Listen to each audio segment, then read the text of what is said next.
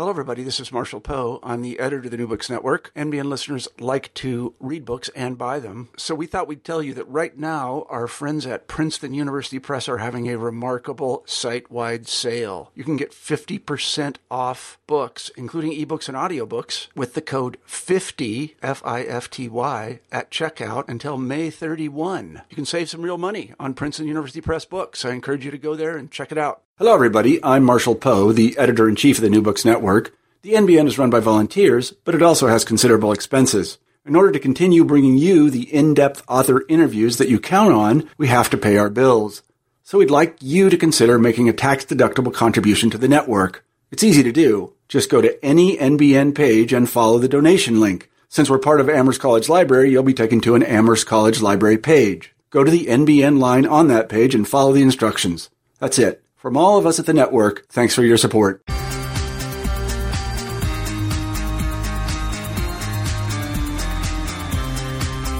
Hello, everyone, and welcome to the New Books in Digital Culture podcast. I'm Chris Baranyuk, your host and fellow traveller into the worlds of cybernetics, digital media, and cyberculture at large. Each New Books in Digital Culture podcast will feature an interview with the author of a new book in this interdisciplinary field. The aim of it all, put simply, is to discuss the literary, sociological, and psychological impact of technology on human lives. And if you're wondering who I am and where I come from, well, my home on the internet is themachinestarts.com. But in the non-virtual world, I live in London, England, and I write about the social consequences of information technology. Well, now we're acquainted, I'd like to jumpstart this new book series by speaking to my guest today, Brian Christian. He's the author of The Most Human Human, A Defense of Humanity in the Age of the Computer. This is a fascinating and unusual book which asks the question, what does it mean to be a human today? That is, how do we define ourselves in the face of a mechanical reality? What do the idiosyncrasies of our language tell us about who we are and how we operate? And why is that so importantly different from what computers are and how they operate? To help us gesture at potential answers for these questions is Brian Christian himself, who's joining me on the line now from the USA. Brian, thanks very much for joining me.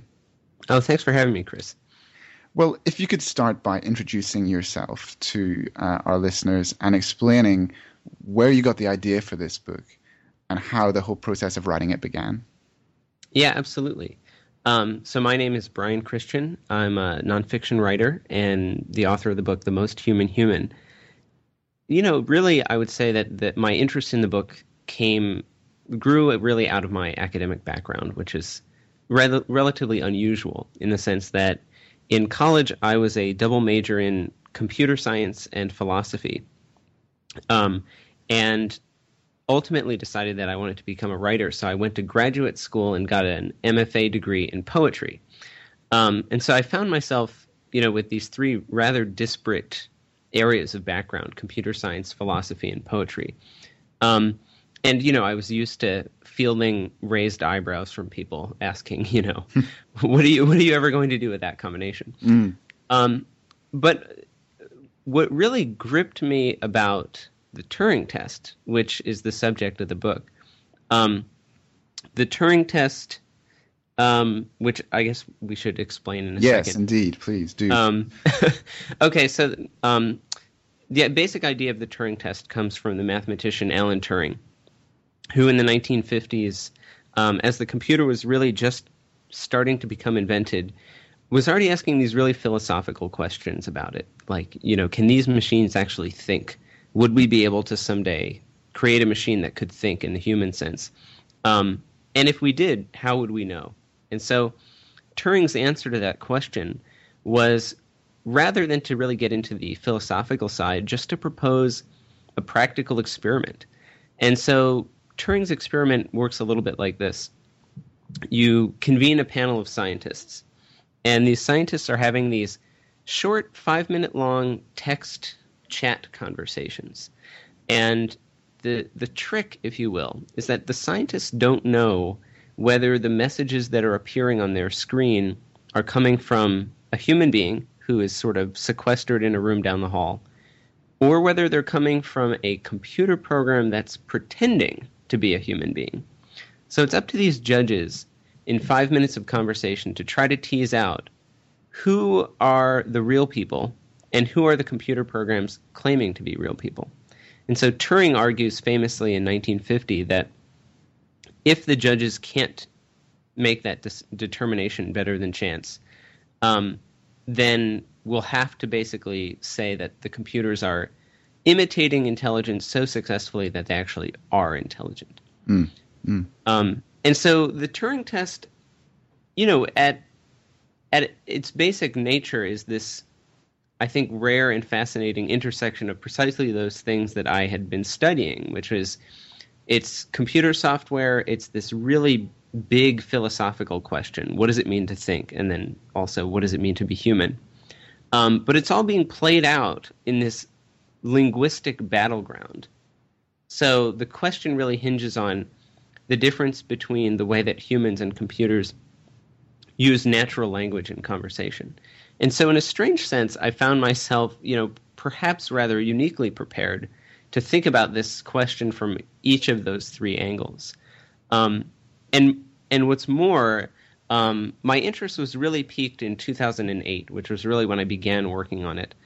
Turing's famous prediction was that the judges would be unable to, said differently, the judges would be fooled by the machines about 30% of the time by the year 2000, and that as a result, we'd consider machines intelligent. This prediction famously did not come to pass, and in fact, even by the year 2000, the best computer programs were lucky if they could only fool maybe one out of the judges. But my interest really was piqued in 2008 because at the 2008 Turing test, the top computer program managed to fool 3 out of the 12 judges, which is 25%, meaning just 1 vote shy of Turing's famous threshold.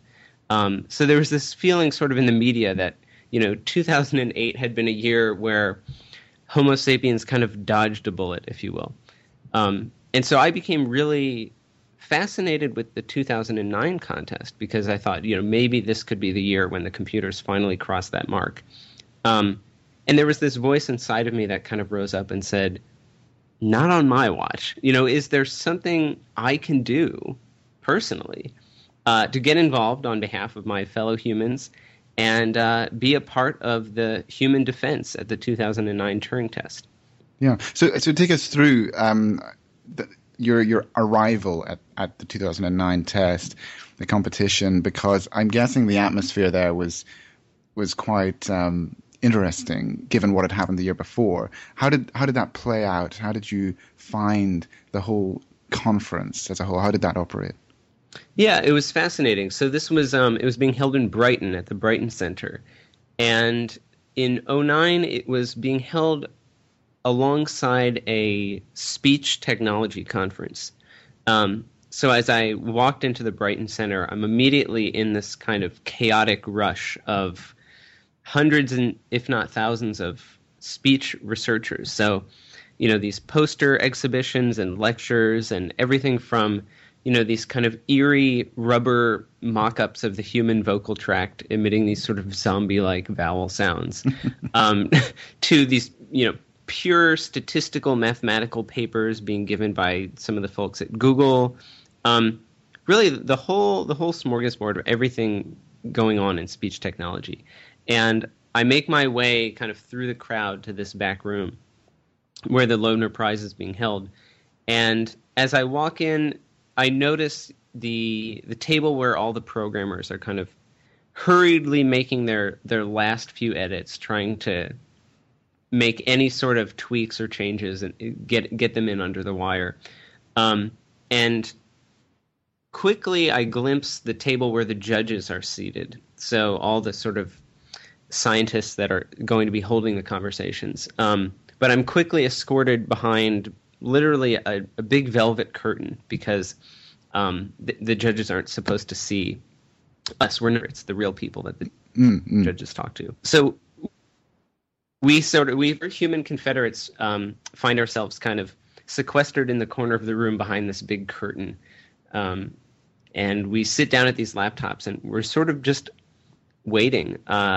You're staring at this giant blinking cursor, and there's this weird tension, almost like you're trying to run a race where you're kind of poised in the starting blocks. And as soon as the judge starts talking, you have 5 minutes.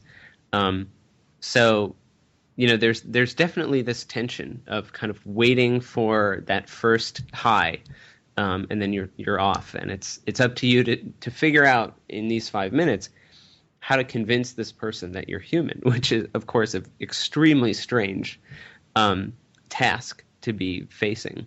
Yeah. Well, let's get into a little bit of what that means to be human and how you approached the whole event, because I know that basically what this book is a kind of account of your preparation for the competition. Is that not right? That's right. Yeah, that's right. So, I think a lot of the instances you cover in the book where computer-mediated communication is involved, and where there's that communication between humans and humans or humans and machines, I think you're quite critical or skeptical about a lot of the situations there.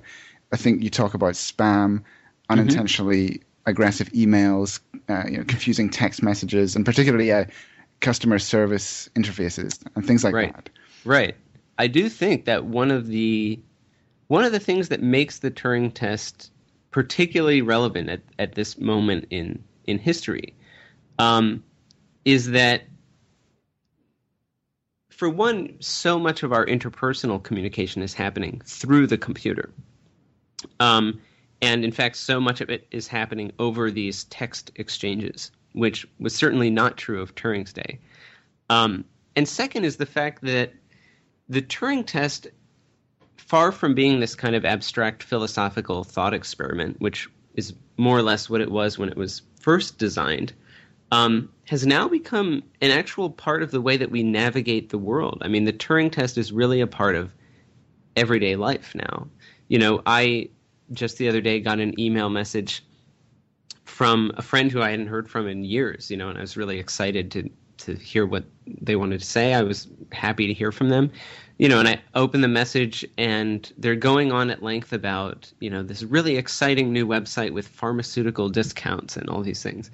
Of course, my reaction is not, I wonder why, John is so interested in, drug discounts lately. No, of course, my reaction is to say, John, I think you need to change your password. You've gotten hijacked by some kind of a bot. And now when I compose an email, I find myself in that strange position where if I want to send someone a link, it's not enough for me to simply say, hey, check this out.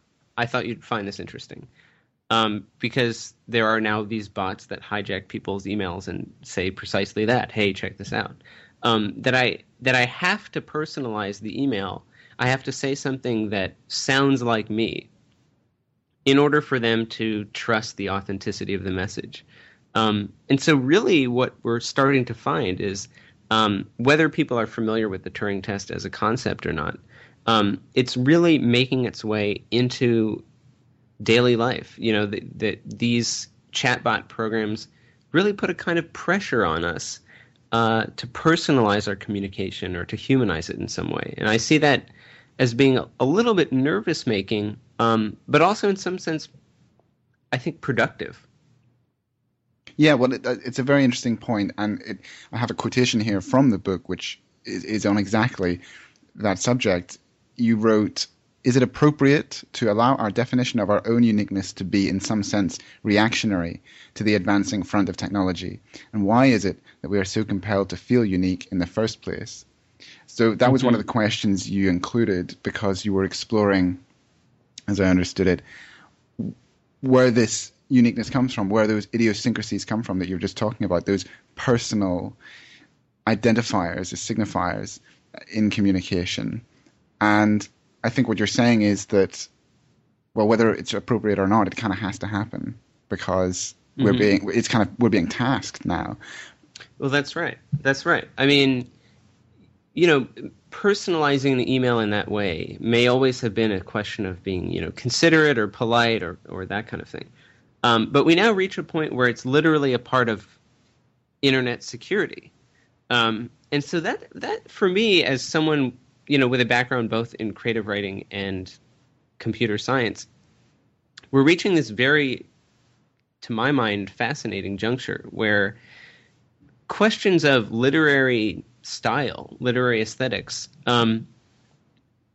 are intersecting in this very unexpected way with things like computer security. Yes. That, if Nabokov were alive writing emails, his email account would be harder for a bot to imitate because he has this totally unfakeable literary style. And so there is this really weird sense in which aesthetics and technology are starting to come together. Yeah, it's funny you should say that, actually, because the last article I wrote for my blog was all about how computer viruses, the most successful and pervasive ones, carry with them personality and aspects of our culture which intrigue us enough to let them into our systems, a kind of Trojan horse analogy. Yeah. And that's exactly the kind of thing you're talking about, isn't it? Yeah, I think that's completely right. And this is, becoming a legitimate concern, is this question of how to tell when you're actually interacting with a real person. The Atlantic just ran an article saying, I think something to the effect that the U.S. military is interested in Twitter bots, as a means of kind of cyber warfare, getting Twitter drones. Yeah, exactly. So, I mean, it's this very, very strange cultural moment where this is becoming a really pressing thing. And we're seeing, chatbots on things like IRC and on the internet pretending to be romantically interested in users to try to get personal information or credit card information or that kind of thing. And I think the upshot of it is that it's forcing us to ask really difficult, but I think ultimately really useful questions about, well, exactly what is it that's going on when human communication is working well? What is it that really defines a genuine, good human exchange? Why is it that these bots are having such an easy time faking that? And what can we do to prevent it? Because that, for me, is what makes the Turing test not simply a question of technology and not simply a question of philosophy, but also this question that really relates to the way that we live our daily lives. What is happening when we're communicating with other people, when that's working at its best or when it's working at its, at its most lackluster? Is there something to be learned? Yeah. Okay. Well, now we've got computers and people talking to one another. Let's try and understand a little bit more about the two parties in that conversation. Well, why don't we take the, I would say, easier party first, the computers. Yeah. And let's talk a little bit about the chatbots that are out there. And you talk about a lot of them in the book, and some of the most interesting passages to me were about the transcripts that you've pored over, where computers have actually had scintillating conversations and aggressive conversations and emotionally charged conversations. Well, let's take one example. What about Cleverbot? Yeah. Tell us about Cleverbot, for instance. Cleverbot was one of the most interesting programs that I was up against in the 2009 competition. Cleverbot represents, I think, sort of a paradigm shift in the way that chatbots are written. Typically in the 80s and the early 90s, chatbots would be written kind of like an interactive novel, if you will, a sort of choose-your-own-adventure book, where the authors would get together and prepare this really elaborate script and say, okay, well, if the user says this, then we'll say that. But the problem with this approach, of course, is that conversation is just so wide-ranging that there's no way you can possibly prepare your bot for every sort of thing that would come up. And so the question is, how do you attempt to give a chatbot a really, really wide range of response? And one of the great innovations in the late 90s and the aughts was to sort of crowdsource the writing of that conversational script. And that's exactly what Cleverbot does. So you can sort of think of Cleverbot in some ways as the metaphor that I use is that Cleverbot's kind of like a Martian who has landed on Earth and has no idea how humans interact with each other, but has this notepad. And so bumps into someone on the street and the person says, "Hi." So Cleverbot, jots down on the notepad, "Humans often begin a conversation with hi," and keeps walking down the street, bumps into someone else, and pulls out the notepad and reads off of it and says, "Hi." The person replies, "Hey, how's it going?" And Cleverbot jots down, "Humans often reply to hi with, hey, how's it going?" And this sounds, like an incredibly painstaking way to build up a sense of how people interact. But what you find is that Cleverbot's been on the internet for something like 15 years. I think it's had tens, if not hundreds of millions of conversations. And it's reached a point where it has truly an uncanny ability to respond to most of the things that you'd say to it. So in the book, I go and log onto the Cleverbot website to try to see, what it's all about, what its strengths and weaknesses are. Knowing all the while, of course, that anything I say to it is going to be then used against me, potentially, in the Turing test. And it really is remarkable. I mean, I asked it, what's 2 times 2? And it says 4. I say, what country is Paris in? And it says France. I try to tell it several jokes, and it anticipates the punchline. I try speaking to it in French, to find that not only does it understand what I'm saying, but it sort of condescendingly critiques my grammar. And I mean, it's a truly astonishing range of things. Yeah. Sorry, I was just going to say, it's true to say, though, that some of that complexity and sophistication, it's kind of hit and miss whether you come across that, though, isn't it? Because, in preparation for this interview, I spent quite a bit of time with some of the chatbots you describe that are available to talk to online. And Cleverbot was a good example of one where I felt sometimes it could be going great, and sometimes you got a rhythm, a conversational rhythm instantly. And at other times, maybe if you tried to be funny too hard, or maybe if you threw in something really wacky, the conversation would break down very quickly. And so there's a great disparity there. I felt that a lot of the chatbot conversations, the interesting thing, the crucial thing, was in not knowing what the bot wasn't capable of. That's not knowing what it didn't know, what it couldn't say. So as long as you don't know that, anything, is possible. It's kind of like the Schrodinger's cat of personality. Yeah. Well, I mean, I think you've touched on what I would say are the 2 critical weak points in a system like Cleverbot. The first is that, its database, while immense, is finite. And one of the amazing things about language is how comparatively easy it is to say something that's never been said before, or to have a conversation that's never been had before. Yes. And the concept, as I describe it in the book, is called getting out of book, which is a metaphor that I take from the world of chess, where, every chess game begins from an identical starting point. And millions and millions of games of chess have been played, even at the grandmaster level. And so what happens when grandmasters play each other is that they aren't actually thinking about what they're doing until 8, 10, 20 moves in, where they finally reach a position that has never been played before.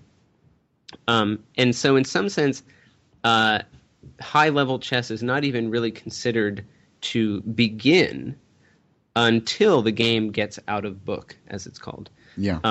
And so that becomes a lot of the maneuvering of the game, is the players trying to steer the other person into uncharted territory and get them, actually thinking about the moves rather than simply remembering the moves. Yeah, and that's your big analogy for how humans in conversation should behave, maybe, should approach a conversation, trying to develop standard ideas, cliches, and so on into, original discussion. Yeah, that's exactly right. I mean, I think that we find ourselves with a very similar problem when we try to have a conversation with someone as when grandmasters play chess.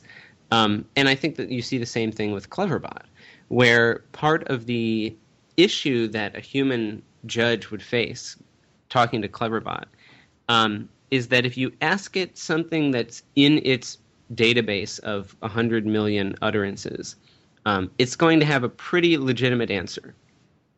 But if you ask it something outside of that database, it's going to break down much more quickly. So, if you anything to which there is a kind of a standard answer, a right answer, anything that's part of kind of the social convention or ritual, it's going to be prepared for. Even really startling things, like I started typing in some Queen lyrics, like the lyrics to Bohemian Rhapsody. So I said to Cleverbot, Scaramouche, Scaramouche. And Cleverbot replies, will you do the fandango? Yeah. So, I mean, it's got this incredible range of things. But if you try to ask it something that no one would have ever possibly asked it, so, I mean, just a sort of an off-the-wall question like, what would taste better, coffee with molasses or coffee with mustard? It's pretty likely that even in 15 years, no one has asked it that exact question. And so it's going to flounder in a way that it doesn't flounder when you say something like, how's it going? Or where are you from? Or what do you do for a living? And I think it also gives us a useful compass when we're talking to each other. That when you ask someone a question like, where are you from? Or what do you do for a living? A question that they've probably answered literally hundreds of times. You're not really engaging that person in the same way that you are when you're asking them a question that they've really never thought about before. Mm-hmm. So could you kind of give us some examples of ways in which you found of getting out of book, as it were, in conversations based on your experiences with chatbots? What do you think of it? Some key techniques? Yeah. I think part of it is, a willingness to be a little bit daring with respect to the social convention. So one of the examples that I bring up in the book is this thing called the Proust questionnaire, which is this famous question and answer survey that Marcel Proust filled out in the 19th century. And the example that I give in the book is that my girlfriend and I fill out this Proust questionnaire. And it's all these strange questions like, under what circumstances do you lie? What characteristic do you most despise about yourself? Or do you, what would be an appropriate death for you to have? Just all these very strange questions, but they're also sort of revealing at the same time. And when we'd filled this thing out, we sort of shared the answers with each other. And it was this remarkable feeling of this real leap I felt in getting to know the way that she thought. And at the time we'd been going out for almost a year or something like that. And so it was this strange epiphany, I guess, for me of all these things that I didn't know about this person who I otherwise felt that I knew, almost, inside and out. That we just... those questions had never come up in a conversation. It had never occurred to us to ask, under what circumstances do you lie, or what would be an appropriate death or something. We spend, like most people, we sit down to dinner and say, how was your day, or what have you been thinking about? That a willingness to try these sorts of offbeat questions can actually be surprisingly productive. So I think that's part of it. Yeah. And I think the other part of it is, there's a later chapter in the book where I talk about this notion I call holds, which is just sort of like any detail in a piece of conversation that gives someone an opportunity to follow up. is what I call a hold. So if you say to someone, I went to the store, you're not giving them as many holds as if you say, I biked to the store. Because they could potentially say something about bikes or ask you, oh, you biked in the rain? Or, there's at least one more thing about that sentence that someone could respond to.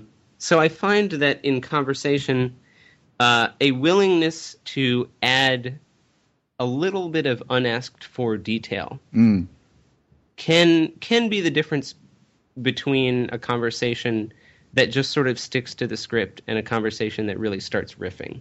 That you throw in some random detail, and all of a sudden the person says, oh my God, yeah, actually I was just going to tell you, like, I was watching, the Tour de France or something, like providing an ability for the conversation to start kind of bouncing. Yeah. That's another way of getting off of that book. But however, having said that, we're kind of imagining a sort of abstract conversation here, aren't we? With maybe a really close friend or someone where you're ready to engage at that level and at that intensity. Because I'm not sure, how would you say these ideas apply to a lot of the other conversations that we have in life? Not just the really kind of disembodied kind of communications that we have with, Lord bless them, service people. Right. But just conversations where there is a subliminal power play at work or a kind of an unspoken disparity of some sort, which, sociolinguists will show how what we say is indicative of that disparity. But we can't always, be in this mode of hyper-awareness. So do you think this really applies most directly to the most intimate conversations we would have with people? Or do you think it's more broad than that?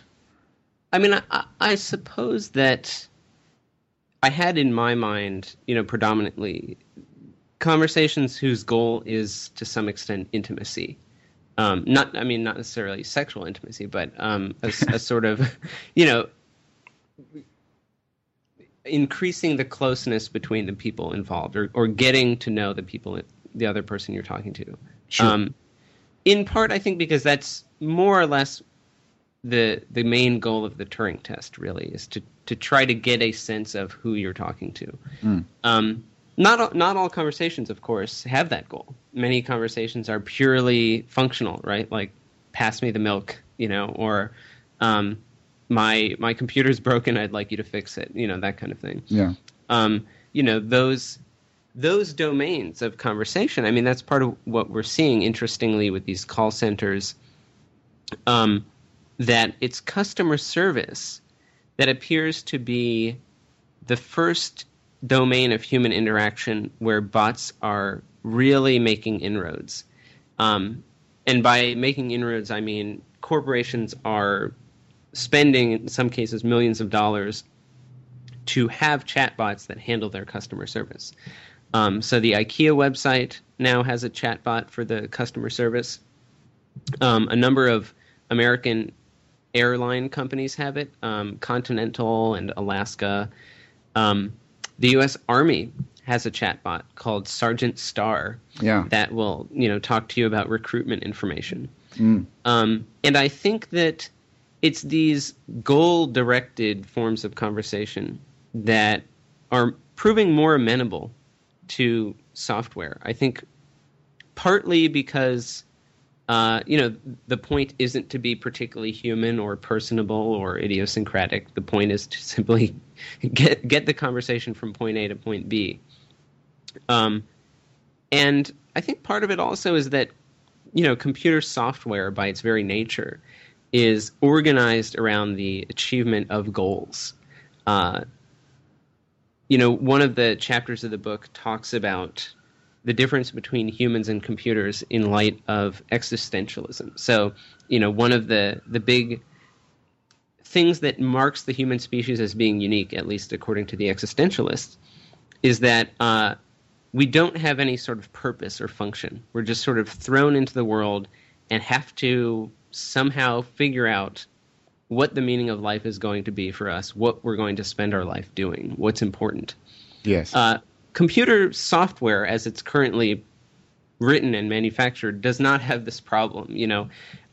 It's a series of commands, a series of statements, extremely explicit goals and extremely explicit ways of reaching those goals.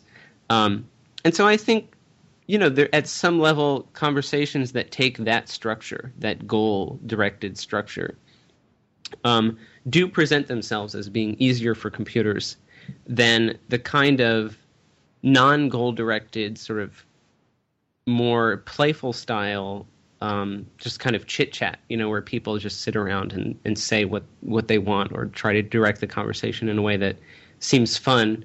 That, I think, presents more of a challenge because the computer doesn't have an innate sense of what it wants.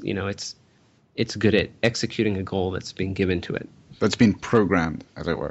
Right, precisely.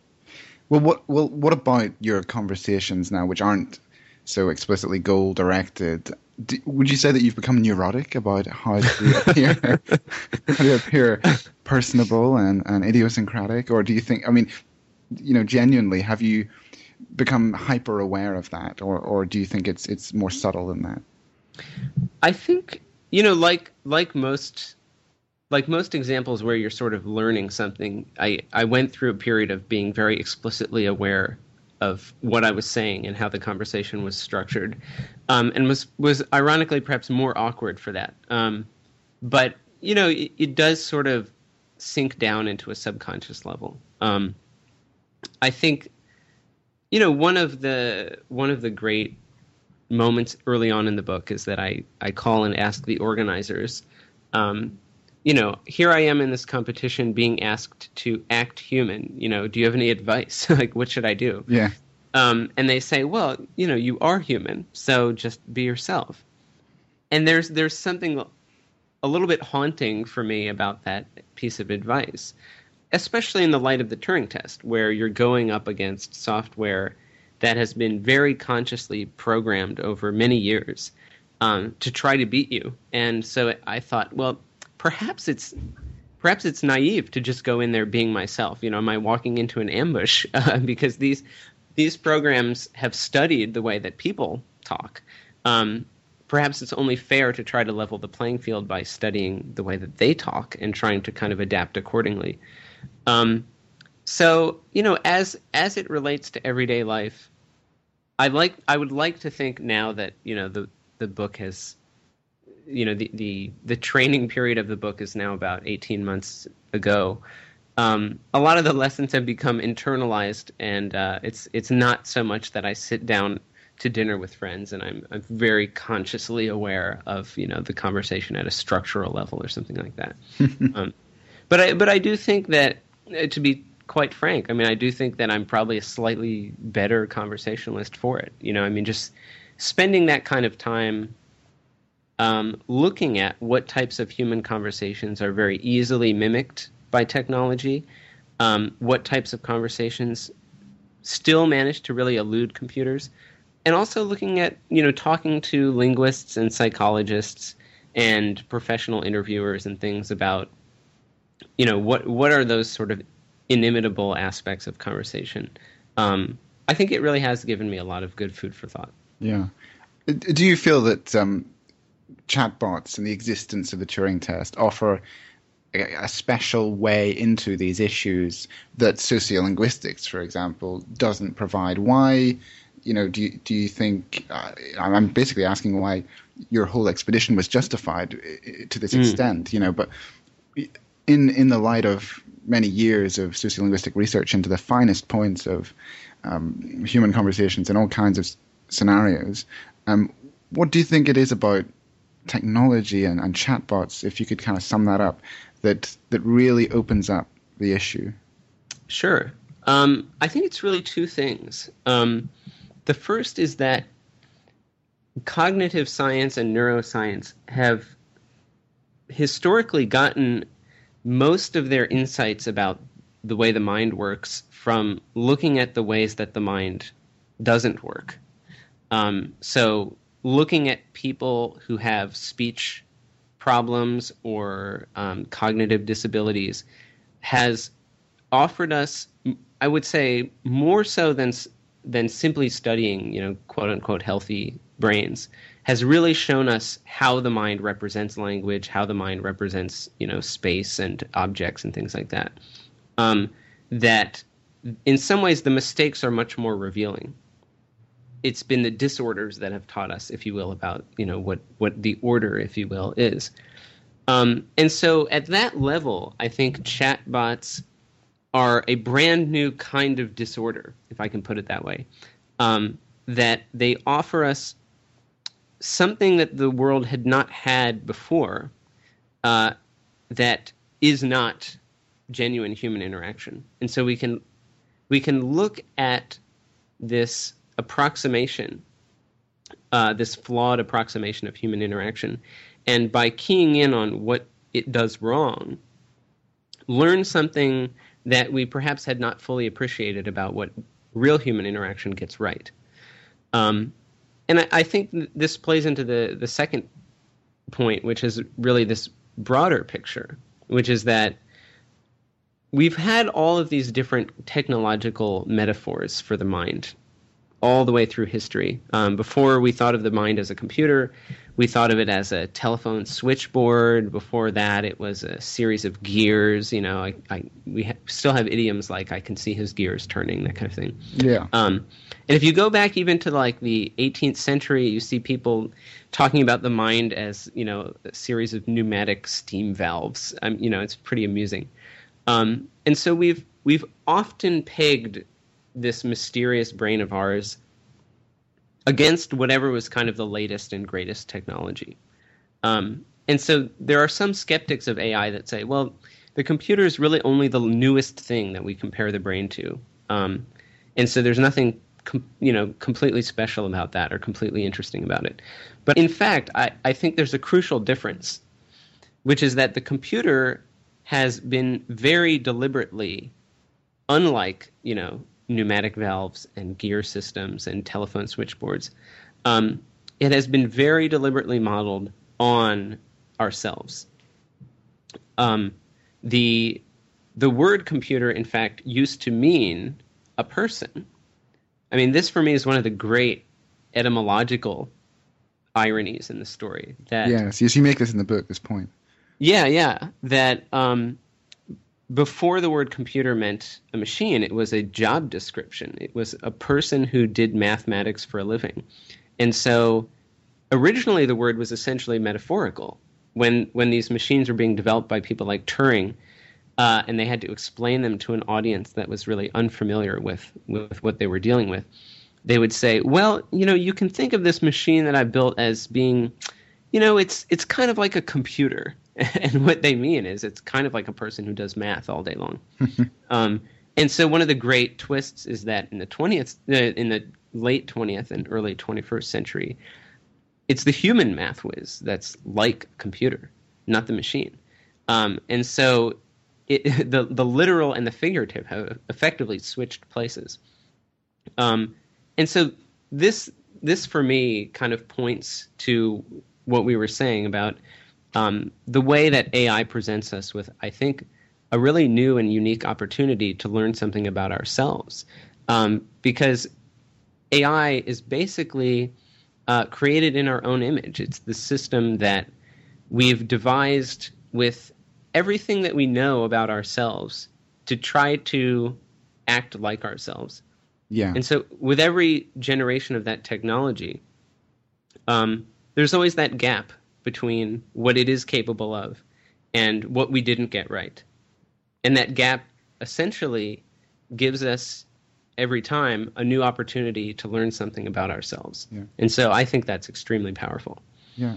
Well, no, this is a great point on which to end, because it is fascinating to see where you can take those conclusions, even though AI is at a really relatively primitive stage. If you compare the workings of the greatest AI brain to the workings of the human brain, there's no comparison. I mean, it is a completely different league. So that such conclusions and observations can be made even at this stage, I think, is very telling about, I think, the complexity of ourselves. And correct me if I'm wrong, but I think that's your main point, that we are pretty special. And it's, the future is going to be a lot about how we start defining that more adequately. I think that's absolutely right. And I think one of the great surprises, one of the great things that's startling about this process, is that the things that are the most impressive about us are not necessarily the things we thought were the most impressive. This question of what makes the human being special and different and unique is as old as philosophy itself. It goes all the way back to Socrates.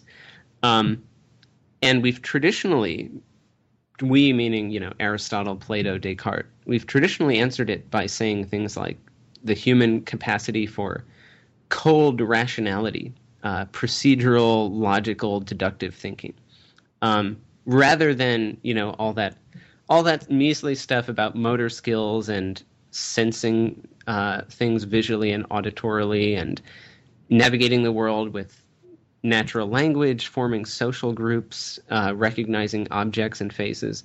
That was all kind of written off. And in fact, part of what I see as being the great irony of AI is that it's really overturning, I think, 2,000 years of Western philosophy and saying, no, in fact, it's precisely these things of everyday life. It's not our ability to do multivariable calculus. It's our ability to walk down the street and recognize our friend and, exchange a few words with him. That it's really that unsung complexity of daily life, the things that we take for granted, that in fact are some of our most impressive and most complex qualities. That for me is a fascinating story. Well, Brian Christian, I think we've taken up a lot of your time. Thanks so much. No, thanks. It's a pleasure. In such great detail. Just a quick last question. I mean, are you working on a new project now? Or are you going to enter this year's Turing test? I've thought about trying to return as a kind of, defending champion, if you will. I don't have any concrete plans for that. Right now, I'm just working on a couple new pieces, things that have been on my mind while I was working on this project that I didn't have time to really get to. So I'm excited more or less to have a kind of a clean slate and to be pursuing those ideas. So we'll see where that goes. Excellent. Well, thanks so much for being with us. Yeah, thank you so much. You've been listening to an interview with Brian Christian about his new book, The Most Human Human, A Defense of Humanity in the Age of the Computer.